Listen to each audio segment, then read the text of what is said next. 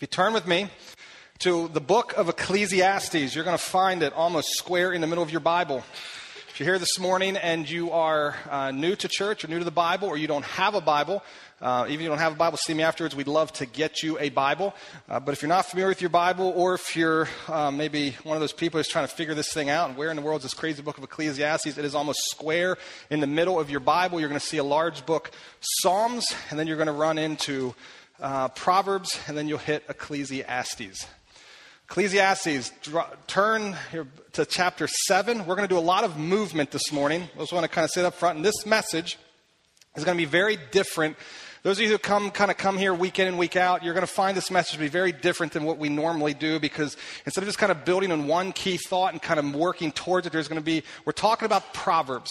We're getting into the section of the book where what really happens is Solomon has kind of observed his life, and he said, this is how you enjoy life. And then he's come to the section where he says, okay, I've looked at other people's lives and how they've tried to do life, and I've observed them. And then he just kind of lays out now in this section some statements about how to do life. And at times, some of them look like they maybe don't make a lot of sense, or they pushed back on some assumptions we've made about life. And so it's kind of hard to teach proverbial statements as one solid, steady flow. So it's going to be we'll talk about one subject, end that subject, and then move on to the next one. Again, keep in heart the bigger picture of what we're really talking about is most of us in this room understand that we want to really live life and do it well. And most of what we do because we're pursuing happiness, and we want to really enjoy life, and we want to know the meaning of life. And Solomon wrote this book years ago, just kind of talking about that very subject. So that's what we've been talking about.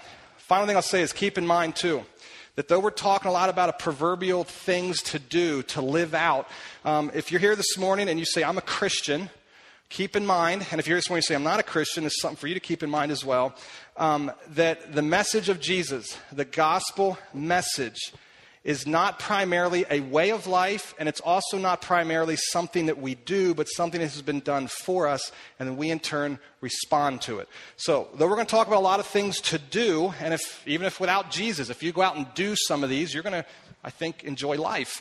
But to the very core of it, you want to do them with Jesus, or else you're really not going to, at the end, enjoy life. With that said, Ecclesiastes chapter 7, the very first subject, the very first kind of proverb we're going to talk about, there's so much we could talk about. I tried to pick ones that really help you and help me in our practical everyday lives. The first one is rebuke and criticism, because I think, I don't know about you, but I get this at times.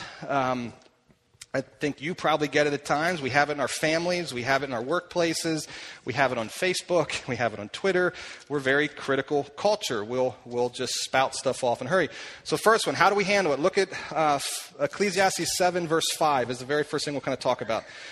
It says there, it is better to heed a wise man's rebuke than to listen to the song of fools.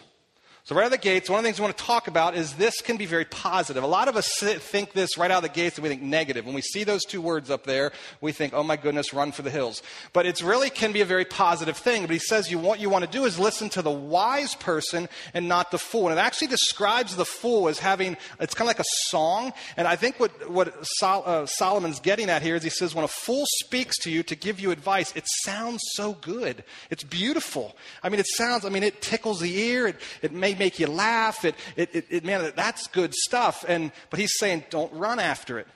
The wise person is going to rebuke you, and it may hurt. It may be hard, and you may not want anything to do with it, but listen to him. Now, let's look at how to turn. Look at chapter 10. Because in this book, and there's a couple places we could have done it, so I'm just going to pick this one. There's a description of, okay, so who's the wise person, who's the fool? So who should I listen to in my life, and who should I kind of tune off, turn the hearing aid down? Chapter 10, look at verse 12. Words from a wise man's mouth are what? If you have an NIV Bible, what's it say? Gracious. So if you have people in your life who you can look at and say they are gracious people, their life and their words are typically, I would describe them as gracious. They're the kind of people you want to open your ears to. Okay, now he's going to describe a fool. Okay, and I hope he's not describing you, but some of you may find yourself here. I hope that's not true, but you probably, most of you in this room, know someone described like this. Here it comes. But a fool is consumed by what? His lips. A fool's mouth just runs. And his life is chewed up by what he says. And he goes on to say this. At the beginning, his words are folly. So when you first hear them, they don't, okay, dude, you got issues. But then look what it says. At the end, they are full-blown wicked and even madness. So in other words, they don't make logical sense. Some of you talk to people and you say, man, they just don't make sense. Oftentimes, it's like a fool gets all worked up. So when you confront a fool or if you push back on a fool, they just start to get irrational and they talk faster, they talk more, they talk angry. And after a while, they're saying things that you're like, didn't you just say something different 2 minutes ago? And again, and look what it goes on to say. And the fool multiplies words. They don't listen. They don't ask questions. They don't just stop and reflect. Their mouth runs. Some of you heard it called diarrhea of the mouth. It just goes. Now look at how it keeps moving. Verse 14. No one knows what is coming. In other words, you aren't a fool. You can't even predict. Some of you know people like this. You don't know what's going to come out of their mouth next. Who can tell him or her what will happen after him? And you can't give them counsel. You can't speak back to them. They don't know what's coming. A fool's work wearies him. He does not know the way to town. I mean, a fool left to their own ends will soon get to the place where they're just flat out confused in life. Final verse I'll give you, chapter 7. Look at verse 21. Chapter 7, verse 21 says it this way, talking about criticism. Now this one, when I hear this verse, it makes me smile. When I first read this and I studied this and looked at this, I put a smile on my face. Verse 21, do not pay attention to every word people say. Isn't that a cool statement? Doesn't that give you some peace in life? Don't pay attention to every word people say. Or, if you do, you may hear your servant. Now, I know most of you in this room, I hope, don't own slaves, and maybe you have people work for you, and some of you are bosses and have employees, but it's just people in your life. You're soon going to hear people in your life, look what it says, cursing you.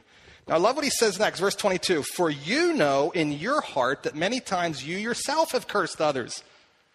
Right? How many of you have ever vented or just blew off some steam? Husbands, you get home from work and you had a bad day and your poor wife is standing there and she just gets the brunt of it. And there it comes. And you have all kinds of nice things to say, very kind things to say for the people you've been working with all day, right? Or women, maybe wives, something with the kids. Okay, you're sitting there, maybe you've been home all day with the kids, and then the husband comes home, and there it all comes. Now, if you stop and you ask both of those people in those moments, ask the wife, do you love your kids? What's she going to tell you? Yes, I love my kids, but they make me mad. Or you ask the husband in that situation, do you really care for the people you work with? Yes, I care for them. I'm just blowing some steam off. We do this, right? So it's funny, we look at ourselves as we're pretty good people. Adam, you're a pretty good guy. So I do it. So why do I get so upset when you do it? Can't I let you blow some steam off? So what he's saying is don't get so worked up about what people say to you. Here's the way I would sum this up. Some of us in this room, I may at times put myself in this, our skin's a little thin. Some of us just honestly care way too much about what others think of us. And life is going to be pretty tough if I'm so concerned with what you say about me. Okay, it doesn't work. Life doesn't work well when I am consumed with what you have to say. Because keep in mind, you may say bad things about me, but guess what? I may be saying bad things about you. And I love you. So why can't I trust that you love me? So again, just be careful with criticism, rebuke. Now, next one. Next subject. I picked this one out because I think most of us in this room have a boss of some kind or another. And our boss, one way or another, is going to radically impact your life. The kind of leader that you live with and you work with is going to deeply impact the enjoyment factor of your life, of my life. Now, when I put the boss in quotes there, because boss could be for the teens and the children in the room, it could be your mom or your dad, a boss. There they are living at home with you and they feel like a boss and a manager. For some of you, it could be your husband. For some of you, it could be your teacher. For some of you, it could be the CEO of the company, or you're the mid-level manager, or the doctor that you report to, or the whatever in your context, the leader that is in your sphere of influence. How do you interact with leaders? Now, here we go. First of all, turn to chapter 10. Solomon actually has a lot to say in this one, and I'm going to try and be really practical to help us because I think this one really impacts, again, our enjoyment in life. Understand, first of all, that not all people are leaders. Okay? And sometimes you have a person who's a leader in your sphere of influence who shouldn't be there. Okay? They have the position of leadership, but they don't have the authority of leader. Okay, look at chapter 10, verse 5. There is an evil I have seen under the sun, the sort of error that arises from a ruler. Fools are put in many high positions, while the rich occupy the low ones. I have seen slaves on horseback, while princes go on foot like slaves. See what he's saying? There are people in positions of leadership that just don't belong in leadership. And it makes for a mess in life. I talked with someone recently that really I loved when they said this to me. It meant a lot. It ministered to me. They were talking about an opportunity of advancement in their company. And what I find a lot of times is we think that the higher I get on the ladder, the happier I'm going to be in life. And if I can get into that corner office with the windows, I'm going to make it. Because not only am I going to make it, now I can finally tell everyone else how to live. And I can finally be the one that's going to I'm going to fix this place. We begin to think that way, and life's going to be good for me. And this person said to me, I said, well, they were talking about an advancement, an opportunity, and they said, well, I don't really want the position. I couldn't believe he said, honestly, Adam, I don't think I'm wired for it or gifted for it. I don't think it's where God would want me. That is a wise person. I think sometimes we in life think if I can just get to that boss position, my life is going to be better. And actually, life gets worse for you if you're not wired for it, and it gets pretty bad for the people around you. So again, I think that's the first one to understand is not all leaders are created equal. Second thing, leaders make a really big difference in your life. And I want to just say this right up front, because if you're struggling because of a bad leader, Solomon gets it, and there's empathy for you. Look at chapter 8, look at verse 11. When the sentence for a crime is not quickly carried out, the hearts of the people are filled with schemes to do wrong. Right? Does that make sense? So if you let someone get away with it once, all the people around are going, oh, I can do that too. And suddenly the evil spreads. I've got little kids at home. So if they know that the consequence for this behavior is they lose the Wii for a week, that's brutal punishment for them. I mean, take the Wii away. Honestly, I said to one the other day, I do spank. I know this is recorded now online, and I'm going to get all kinds of trouble for saying that for certain people. But we do use the rod in our home. And I'm not saying it's for everyone, but we believe we have a conviction in that ourselves. So I gave one recently the option. Would you rather have the Wii taken away for just 2 days or receive a spanking? You know what he said to me? I'll take the spanking. So again, if they do something that they know means we lose the Wii, but I don't take the Wii, guess what the other kids start to do? Oh yeah, all right. And so again, if I'm not a consistent leader, I can radically impact the harmony of my home in a big way. And this happens in your workplace. It happens in the church. Look at chapter 10. Here's another one. Chapter 10, verse 16. Very first thing, he's going to talk about a bad leader. And look at the very first thing he says, woe to you. I mean, there's a curse upon you. It's going to be very bad for you. Woe to you, O land, whose king or country, whose king was a servant and whose princes feast in the morning. That's not talking about a servant as someone who cares for people. That's talking about someone who's not gifted. Their gift is a servant role in the flow and the scheme of life, but they slipped into the leader role. Or if the leader is someone who is leading for their own ends, they're just doing it for the next party so that they can now do it their way, the way they want to do it, and they want to enjoy life the way they do life. And so again, if they're living for that, we're going to suffer. So if in your job or in your home or you've got a bad leader, the reality is suffering will happen. The company will struggle. Your home will struggle. The church will struggle, etc. Verse 17, then, blessed are you. So things are going to go well with you, O land and country, whose king and leader is of noble birth, meaning they actually are gifted for this, they're trained for this, they're wired for this, and whose princes eat at the proper time for strength and not for drunkenness. So in other words, they're leaders who have control of themselves and who are here because they're serving the people, not themselves. It's going to go really well for you. So again, I just want to acknowledge, if you've got a boss that is a bad boss, you're going to struggle.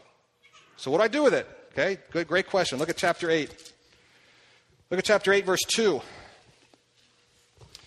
You've got a bad boss, and I've got something weighing on my heart, and I need to let him know. How do I handle it? Glad you asked. Solomon's going to give you the answer. Chapter 8, verse 2. Very first word. What's the very first word? Obey. Obey the leader. Obey the king's command, I say, because you took an oath before God. I pause here. This one, I just want to drill some depth to. Our culture today, we don't do so good at this. I don't do so good at this. We roast our leaders that we do not like. We're quick to hop on Twitter and Facebook and every other place to decry and say how horrible our U.S. president is, or how horrible our pastor is, or how horrible our husbands are, or how horrible, and we just go at this thing. And I love the statement here is not only do you want to obey them, but keep in mind you took an oath before them. You say, what does that mean? Romans chapter 13 talks about, let's just talk about our U.S. president. He was placed there by God. Sure, we voted, but God placed him there. And he put him there for a reason. I think of David. If any of you are watching the Bible Experience right now on the History Channel, if not, I'd recommend, it's great, jump in on it. Tonight they get to Jesus. The whole Jesus thing happens tonight when he calls his disciples. So again, it's a little gruesome for the younger viewers in the room. I will say that, just give you that warning. But on the History Channel tonight at 8 o'clock. But a few weeks ago, if you've been watching it, they went through David, King David. Okay, King David was a shepherd boy when the prophet of God came to him and said, listen, the hand of God has left the king of Israel, who was at the time was Saul. God has removed his hand from them, and you are going to be the next king. Now, could you imagine being told that? Yeah, here we go. Let's get in there. Now, Saul, in the meantime, loses his mind. He goes, it actually says an evil spirit takes over, and he is jacked up. And he gets to the place where he tries to kill David. I'm going to just take David out. David flees. He runs away with a bunch of men. He goes, and these men, they're hiding one day in a cave, and they actually captured this on the History Channel's version. Saul and his men are pursuing David. The country's falling apart because Saul isn't leading it. He's spending more time chasing this guy named David. David's in a cave, hiding out with his men. Saul and his men are moving through the valley. Saul decides he's got to go to the bathroom. And this text actually says this. So he goes into the cave, the text says, to relieve himself. I love the humor of the Bible at times. He's in the cave, going to the bathroom. And could you imagine if you're David, what do you think? God has just delivered the throne on a silver platter right here to me. So David pulls a knife and he approaches Saul to take him out. Saul has no idea he's there. And as David's approaching, the scriptures talk about his heart and his conviction is that God has called Saul to be king. He is the anointed leader of this nation, and who am I to take him out? So instead of killing him, he cuts a piece of his clothes off, his robe, and when Saul gets himself back together, leaves the cave, David then holds it up and says, hey, Saul, just so you know, I could have taken your life right here. David understood clearly that God anoints and appoints leaders. And no matter how horrible they are, David honored that leader and would not take matters into his own hands. Now, he ran for his life, and he did some other things that were wise, that protected himself. And he didn't do things that were dishonoring to God, but he honored the leader. We are horrible at this in our Western culture. Horrible. I'm horrible at this.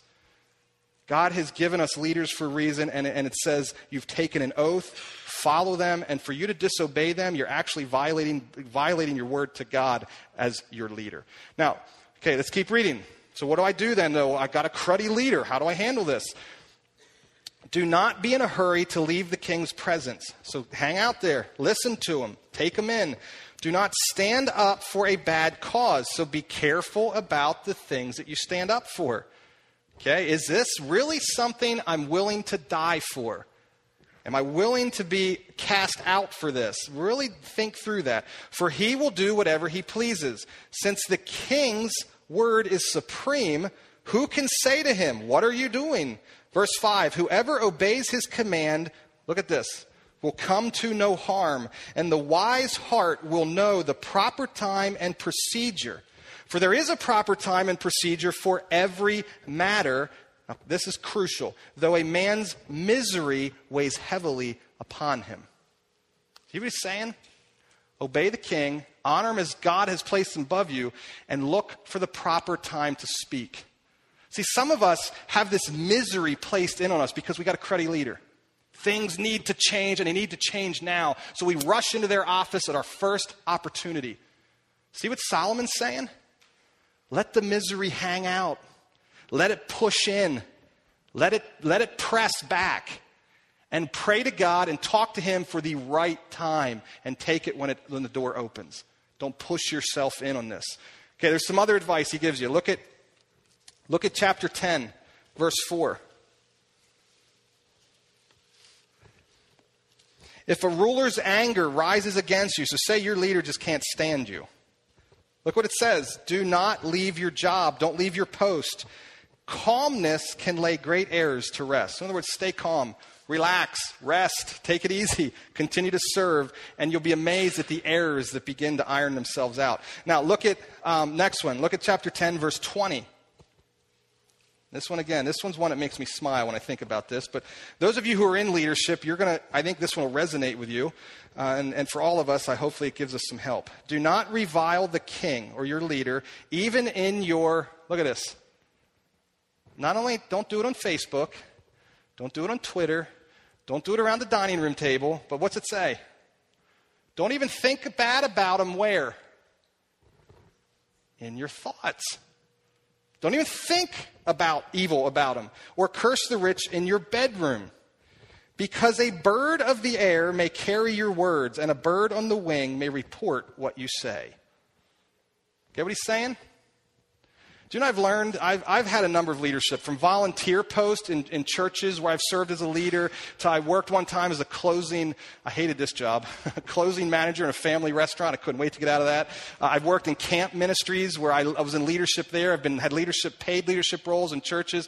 And what I have discovered is there are certain people who will carry your words to the leader, almost always. So when you run your mouth, there's other people listening. And there's other people that really want to impress that leader. And there are other people who think as you do. So guess what they're going to do? They're going to go to the leader and say, oh, Adam, do you know what so-and-so is saying? And then they use this they have said, or she has said, and they soon start reporting it. Guaranteed, if you in your company or in your family or here in the church are saying bad things about the leader, guaranteed the leader's heard about it. I'm amazed at how many things make it into my office, but the person didn't come with them. It's amazing to me. It's very sad, too. And what also I've learned to do, when the person brings the report to me, I'd say I really encourage you to have them come to me, number one, and might you think the same thing? Because oftentimes it's what I learned. The person who carries it to me thinks a lot like that person. That's why they're bringing it. They're not brave enough to tell me themselves, so they'll bring it because they've heard someone else say it. So again, be really careful how you even think about a leader, because honestly, this to help you. What do you do when you know someone's out talking bad about you? Do you want to draw close to that person or push them further away? What do you really want to do? So if you want your boss's favor, what happens when your boss knows you're talking bad about him?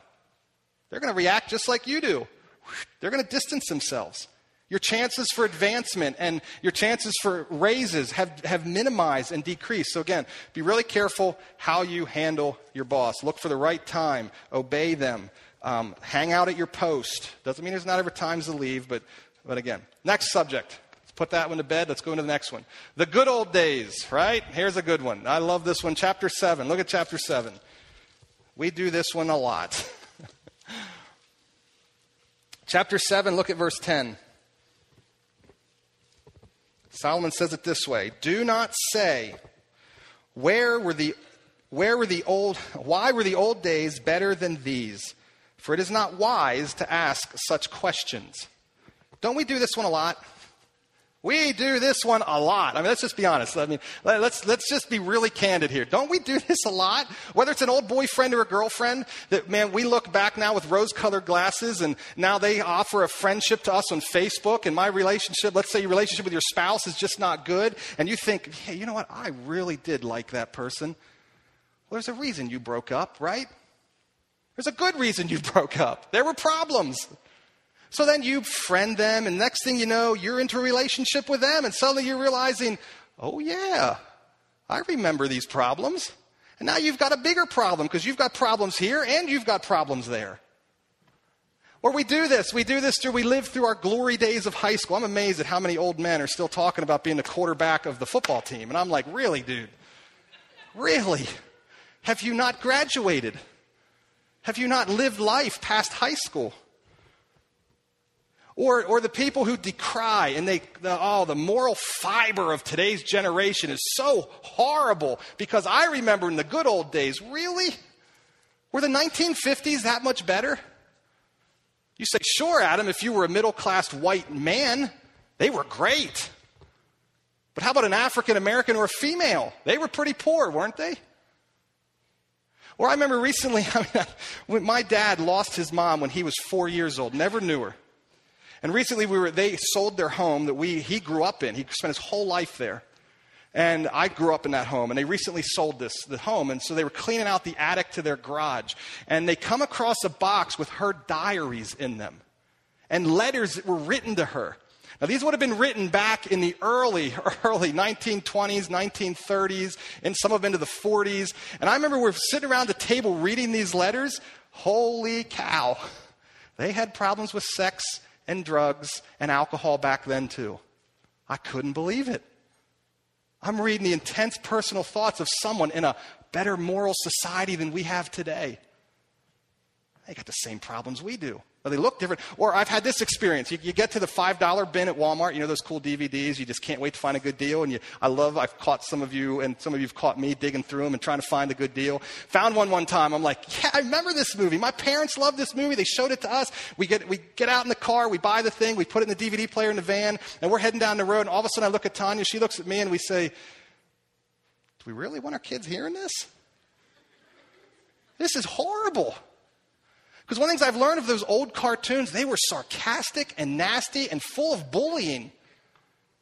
Now, bullying has been stamped out of the schools today. You hardly see any nasty, sarcastic talk in cartoons today. Now, there's sexual innuendos and other things that they may not have had back then. But it's so funny how we look to the past as though it was so much better than today. And I'm like, really? Maybe in certain areas, but in other areas, we got a leg up on them. So he says, I think the reason we do this in the church too, right? We talk about the church being so much better back then, and they had hymns back then, and we got these crazy praise songs, and they dress like this, and we dress like that. Really just living today. Most of us view the past better than it actually was. I think we just do this. Now, I think why we do it is a really good thing. Think about this. I think it's a gift from God, but many of us don't use it as a gift. I think what it does is it helps me look back and forget the pain and the hardship and the injustice and the hurt of my home. It helps me look back and forget about that person who stuck the knife in my back. Because when time begins to push away, the deep emotion and the hurt begins to lessen and shorten. So I think God's given this ability for us to look back and forget as a gift. But most of us don't use it as a gift. We yearn for those days as though they're better than today. And it really hurts us in how we're living today. The next one then, how about the future? This is where I am. I say, well, forget the past. I'm a visionary. I want the ideal future, and I live out there in the future somewhere. Well, let's take a look at this one. This one's got some problems with it too. Look at chapter 8. Look at verse 7. It says this, since no man knows the future, who can tell him what is to come? Do any of you know the future? Some of us think we do, right? Some of us think the economy is about ready to completely and totally crash. And I see people selling stuff and ready to move into their bunkers, and I'm like, really? Do you really know that? No, it might. But it might not. We might have some really good days ahead of us yet. So we don't know the future. Look at verse 8. No man has power over the wind to contain it. So no one has power over the day of his death. I mean, we don't know the future. Look at chapter 7, verse 14. When times are good, be happy. But when times are bad, consider God has made the one as well as the other. Therefore, a man cannot discover anything about the future. Look at chapter 11, verse 4.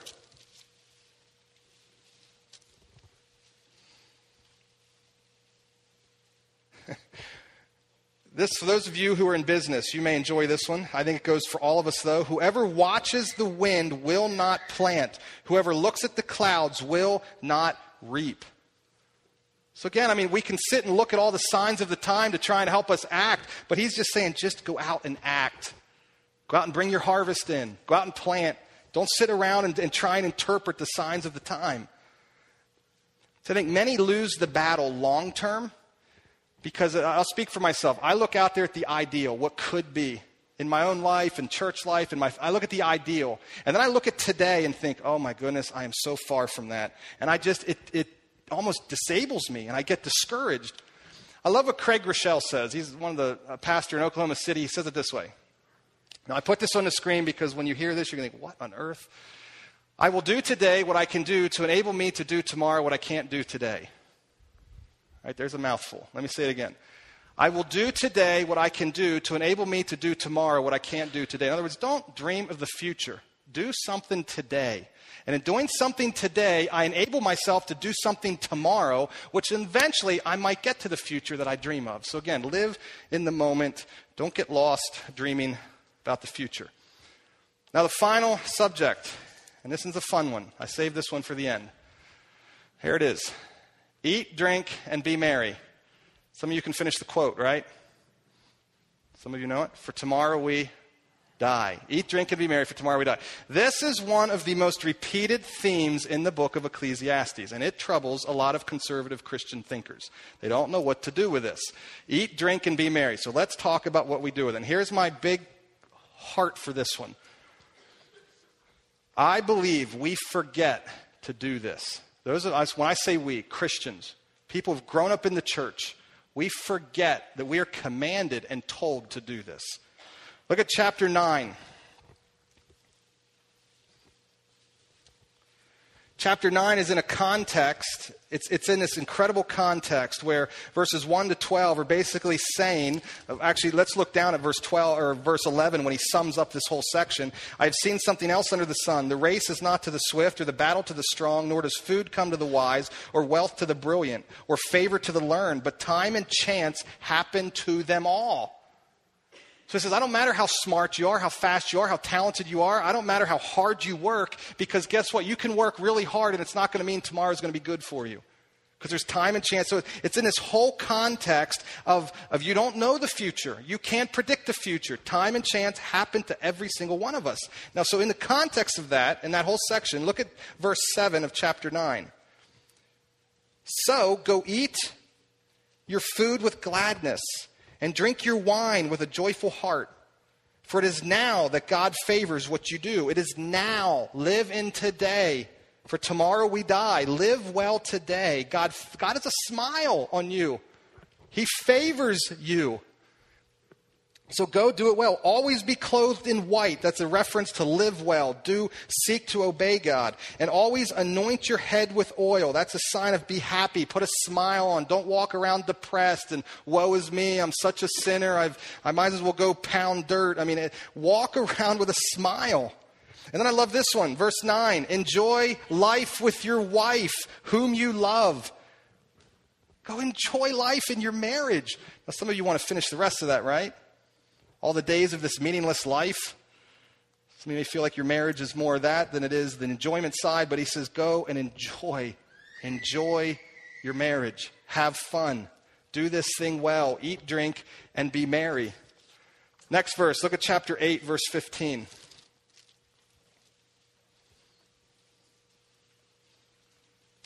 Chapter 8, verse 15.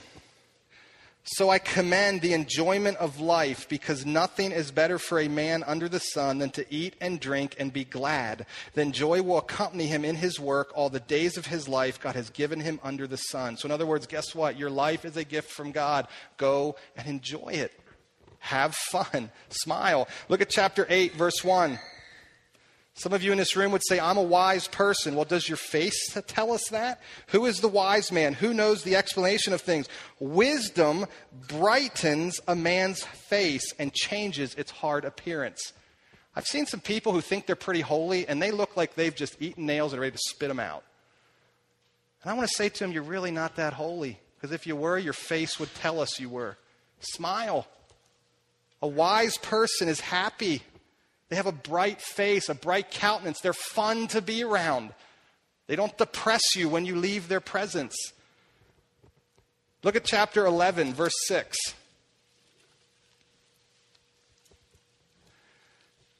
Sow your seeds in the morning. Go out and work hard, in other words. And in the evening, let your hands what?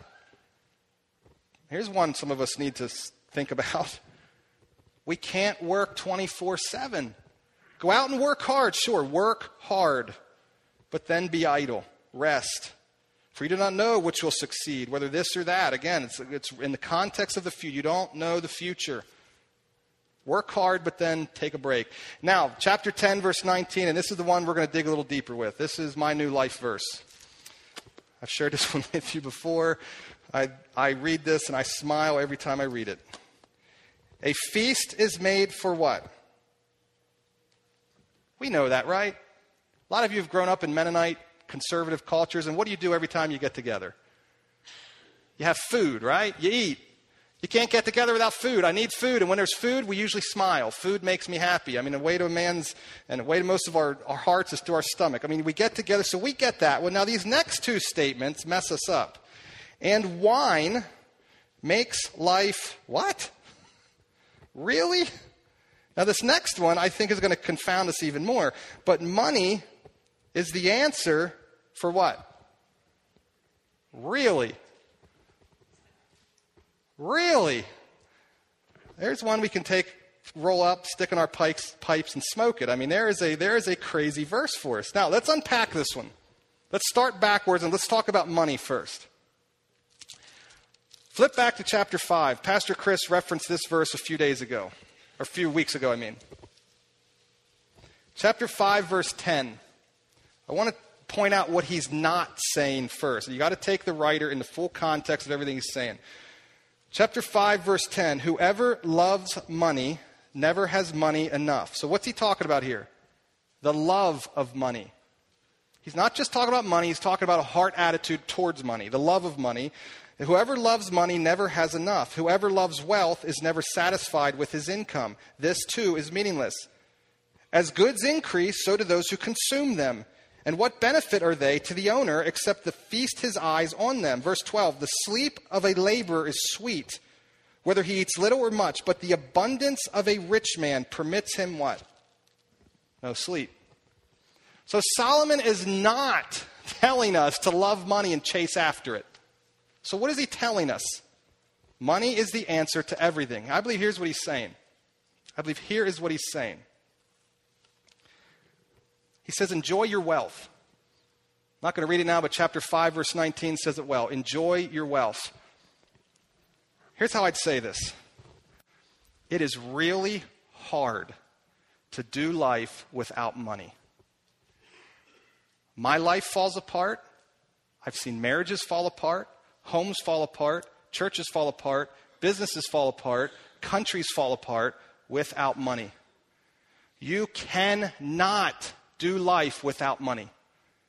Let me say it again, because I think this is when we let sink in for us. Some of us, I think, have grown up in a culture that looks at money as though it's evil and bad. Ooh, money. He has money, they're bad. No, you can't do ministry. You can't do life. You can't do marriage. You cannot do business. You can't do countries. You can't do period without money. You take money away, you can't. Missionaries would be coming home from the fields. Money is necessary to live in this life. It's the answer to everything. And I think what happens, here's what happens as I stand back and watch this. Those that have money begin to forget this. And those that have money begin to think that they have money because they've done life so well. And they forget that God maybe has just smiled on them. And what ends up happening is then they look back at those that don't have money and they say, my goodness, they make some poor choices. And what they forget is if they were in that same position, they would make some of the very same choices. What I have learned, people that do not have money and really, truly, I'm talking about don't have money, period. I mean, some of us say we don't have money, but we have money. I'm talking about people that really, truly do not have money. What I have seen is they actually work harder than those that have money. You say, what? They talk to them sometime. They can't just walk into a store and leave with everything they need. They've got to shop, and they've got to hit multiple stores. They've got to look through all the circulars, cut coupons. They've got to go stand in line to get their food stamps. They've got to be grilled and questioned by this government agency and make phone calls here and chase down this and come over here. And it's hard work, and it traps them down in the system. And I've heard stories of this. It's hard to get out of that then. They work very, very hard. So I'll be very honest. One of the things that I've learned from my conservative upbringing is I've been taught to kind of frown upon those that have money. That's garbage. I don't know how else to say it. We can't do this church without money. You can't do life without money. So a lot of ways, be careful with your attitude towards money. And if you have money, what I have learned, my observation in life, is those that have money are often people that handle it well. Often, not always true, but and what they've learned is to bestow it upon those that do not. They don't sit in judgment of those that don't have money. Instead, they open their hand up and help those because they understand how hard it is to live there without means. So again, that's the first one. Now let's back up into the next one. How about wine makes life merry? Now let me just give a precursor. I'm going to walk on some slippery slopes here. I understand that. I fully get that. I'm going to do my very best to state some of this. What I am not talking about is living for the party. And I'll show you some verses in a minute where Solomon wasn't either. I also fully acknowledge alcohol can destroy a life. I want to state that right up front. Young people especially, don't run to it. It jacks your life up. I cannot say this more boldly. People have accused me at times of being friendly with alcohol. I don't think the scriptures teach us not to drink. They teach us to be very careful with it, but the scriptures also tell us that it is dangerous stuff. So I want to state that right up front. Make sure that's very clear. But here's the flip side. I think some of us treat it like those who drink are just some kind of evil, terrible people. And you want to be careful. Deuteronomy chapter 14. And this is going to tie the laughter and the wine together. Deuteronomy chapter 14. Maybe go and look at it this week. Deuteronomy chapter 14. It's the founding of the nation of Israel. God is passing on the commands and the laws of how to do this thing well, called Israel. And he says, here's what I want you to do. One time a year, I want you to excel or come into the place where the Ark of the Covenant is. Where my presence is. I want you to bring a tenth of everything that you've produced, the cattle and your crops that year. And I want you to come and basically have a party. And if you live too far away and you can't bring all your stuff, he says sell a tenth of your stuff. Sell it and go on vacation. And come and have a good time. And then he slips this verse in. Now this is God. Keep in mind, this just messes us up. Deuteronomy chapter 14, verse 26. Use the silver that you've sold a tenth of all your stuff. A tenth. Use your silver. What's it say? For whatever you like. The King James Version actually says whatever your heart lusts after. What you desire, what you crave. Use a tenth of your stuff and go have a good time. Cattle, sheep, wine, or other fermented drink. God is commanding them. It's okay. Go do this. Have a party or anything that you wish. Then you and your household shall eat there. Now this is crucial because most people that are out drinking are not doing this part of it. This is where this is so important to me. Then you and your household shall eat there in the presence of who? The Lord your God. And what's the final one?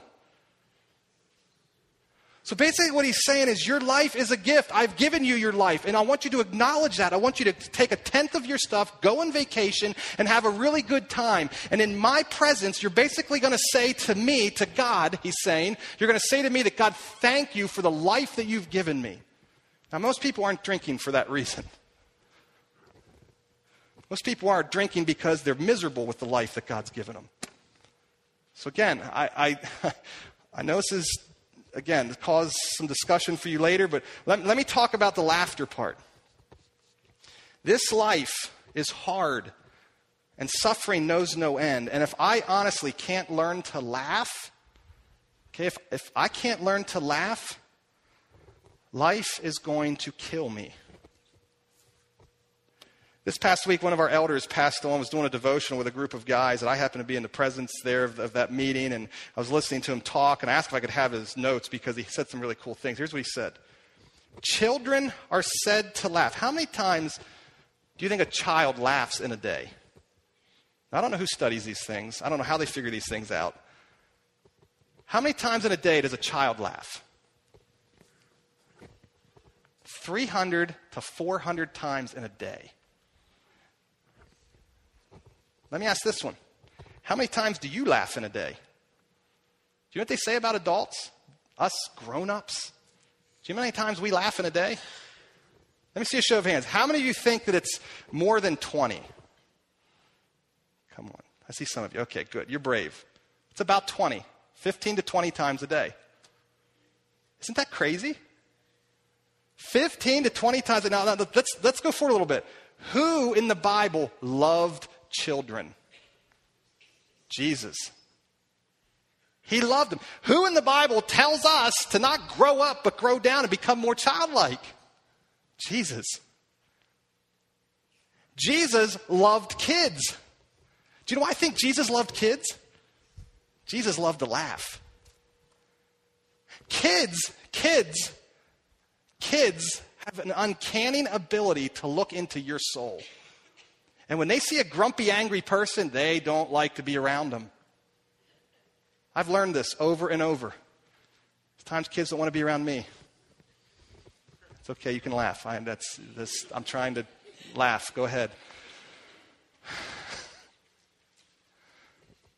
So again, I think laughter is so important to really enjoy life. Experts say, again, this is studied stuff, experts say that laughing aids in digestion, laughing lowers blood pressure, laughing reduces stress hormones, laughing increases muscle flexion, which then prevents injury because I'm more flexible, laughing boosts the immune system, laughing triggers the release of endorphins, which are the body's natural painkillers. So maybe instead of the ibuprofen, I should learn to laugh. I mean, it's like... I look at Christians sometimes and think, man, smile. Some of us think I think we need to remind ourselves that it's holy to laugh. It's okay to have fun. Because this life is hard. I think God knew this. If we take ourselves too seriously, it's going to be a difficult life. Now here's what I'm not talking about. Look at chapter 7. Okay, again. I know we're in some dangerous territory, but I just want to talk about chapter 7 a minute. Look at verse 2. It is better to go to the house of mourning than to go to a house of what? Our culture, you know what that would say? It is better to hang out in a funeral home than it is in a bar. I think that's how you would read that if we wrote that in today's culture. For death is the destiny of every man. I've never been to a funeral where I didn't shed a tear, and I look up at that casket sitting up there, and I don't realize that's my fate. And I look around at all the people suffering in the seats, and I realize death is ugly and it's painful, and this life is very serious. The day that I have here today is a gift from God. I've never been to a funeral and not thought that. So he says some of us need to go maybe this week an assignment for some of us would be to open up our in the paper and look for a funeral and just go sit in it. Then he goes on to say, okay, see the balance here? Solomon doesn't run to extremes with these. Sorrow is better than what? Laughter. It almost says, well, I don't know, are you just disproving your point? Because a sad face is good for the heart. So it's also good to take life very seriously. So again, Solomon's not running to these extremes. What Solomon is saying is, listen, learn to cry. There's a time for that. Learn to laugh. There's a time for it. Live life well. Best way to say it is this. Let me sum chapter 10, verse 19 up this way. Some of us in this room party, and we party hard because life is all about me. Therefore, I'm looking for pleasure for me. On the converse, some of us don't party, and some of us work really, really hard and take life very seriously because life is all about me. because I want a good outcome. So one way or another, we're both doing the same thing for different reasons. And what I think chapter 10, verse 19 does, it says, when I don't live thinking that life is all about me, I actually enjoy life as a gift. And what do we do with a gift? How many of you have kids? When you hand a child a gift on Christmas morning, what do? Don't they smile? Don't they beg to open it? Don't they want to play with it as soon as the paper is ripped off? So I think when we live life in the presence of God, saying, God, thank you for the gift of life, we enjoy it. I think that's what Solomon's getting at over and over through this book. True happiness cannot be found in anything else if it's not first found in God, because God is the author of life. He's given life. Life is his idea. I am not the author of life. I do not give myself life. Trying to find happiness in the soul, I'd say it this way, is like, and by grasping at the little pleasures of life, is like trying to build a sandcastle at the shore in the breakers. You'd say, well, Adam, you can't do that. Exactly. The castle's never going to be built. Judah Smith, a pastor in Seattle, would say it this way. I just want to end with this thought. God wants you to be happy. But joy has to first be found in God. Joy has to first be found in the good news of Jesus Christ. And when joy is found there, you will find joy in everything else. One of the things I've heard, you may have been there, you may have heard other people say it to you, they discredit Christianity because they say the church is full of hypocrites, right? You guys know it. Do you know what I say to people that say that? I say, that just proves Christianity. There isn't a one of us in this room that's not a hypocrite. Think about this. There isn't a one of you in this room that doesn't believe something to the core and find yourselves at times living it different. We all do it. That's why we need Jesus. So I say hypocrisy just proves that we need Jesus. What I think disproves Christianity is when people point in at the church and say, you have no joy. I'm not worried about hypocrisy. I want to deal with it. I don't want to live that way. But what I'm really worried about is if someone says, you guys don't have joy.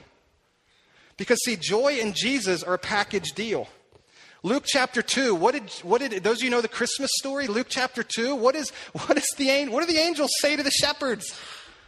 What is Jesus going to be? Good news of great joy. Jesus and joy are a package deal. Judah Smith goes on to say it this way. We can get too serious about life, and it actually reflects poorly on the gospel because the gospel, by definition, is good news. There's nothing bad or sad about God's gospel. It's only good news. Psalm 51 is the verse that we'll end with, and we're going to go to prayer. Psalm 51, chapter. David, I referenced earlier, that great king, he murders his best friend because he slept with his best friend's wife. Okay, so he's committed adultery and he's had murder. He's lied about it. He covers it up. And finally, a man of God shows up and says, David, you're jacked up. God's not happy. God has turned his back on you.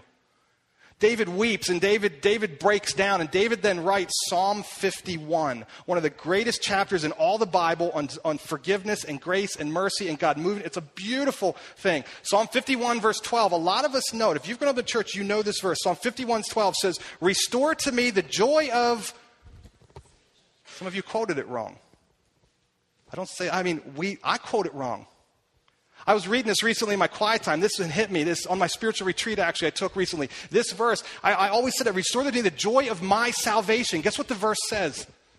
The verse does not say that. Restore to me the joy of your salvation. Grant me this is what we talked about last week, a willing spirit to sustain me. Salvation was not my idea. Grace was not my idea. It wasn't. I'm not the originator or creator of salvation. I'm not the originator or creator of grace. It's God's, and it's God's to give. And so David cries out. He says, doesn't restore my salvation. He's not self-absorbed. He's saying, God, I want to come back to you. I want to possess you. I want to be in relationship with you. And it's you that initiates that. So please, God, save me. Restore to me the beauty of your salvation. And grant me then a willing spirit, because now I don't want to just live out of this dutiful obedience. I want to respond to you and sustain me. Keep me there. I think when we get this, we smile at life. We smile. We have joy, unspeakable joy. And we say, oh, happy day. I am glad to be alive today because the life that God has given me is a gift from him. And I get to live it. If I'm a Christian, I get to live it with him because he has initiated salvation with me. And now I get to be a willing participant in that life. That's beautiful. And it make us smile and laugh. God, thank you so much for Jesus. God, this morning as we just pull some of these Proverbs out, my prayer is just as we close this service that I pray that there's some practical pointers that have helped people. They're able to walk out of here and say, man, yeah, I kind of get that stuff about criticism, and I got some things I could really, I think, do in that would help my life. And I hope people have walked out with stuff on leaders, and they can start to realize, yeah, wow, I got some leaders in my life that really aren't too cool, and here's some principles I could go and live well and find help in that area. But God, may we not leave this place this morning, none of us, thinking that we can do this life without you. God, may we all at some level just say, God, thank you for the gift of life. I'm not the captain of my ship like I wish I were, or I think I am. But God, you have initiated salvation with me through Jesus.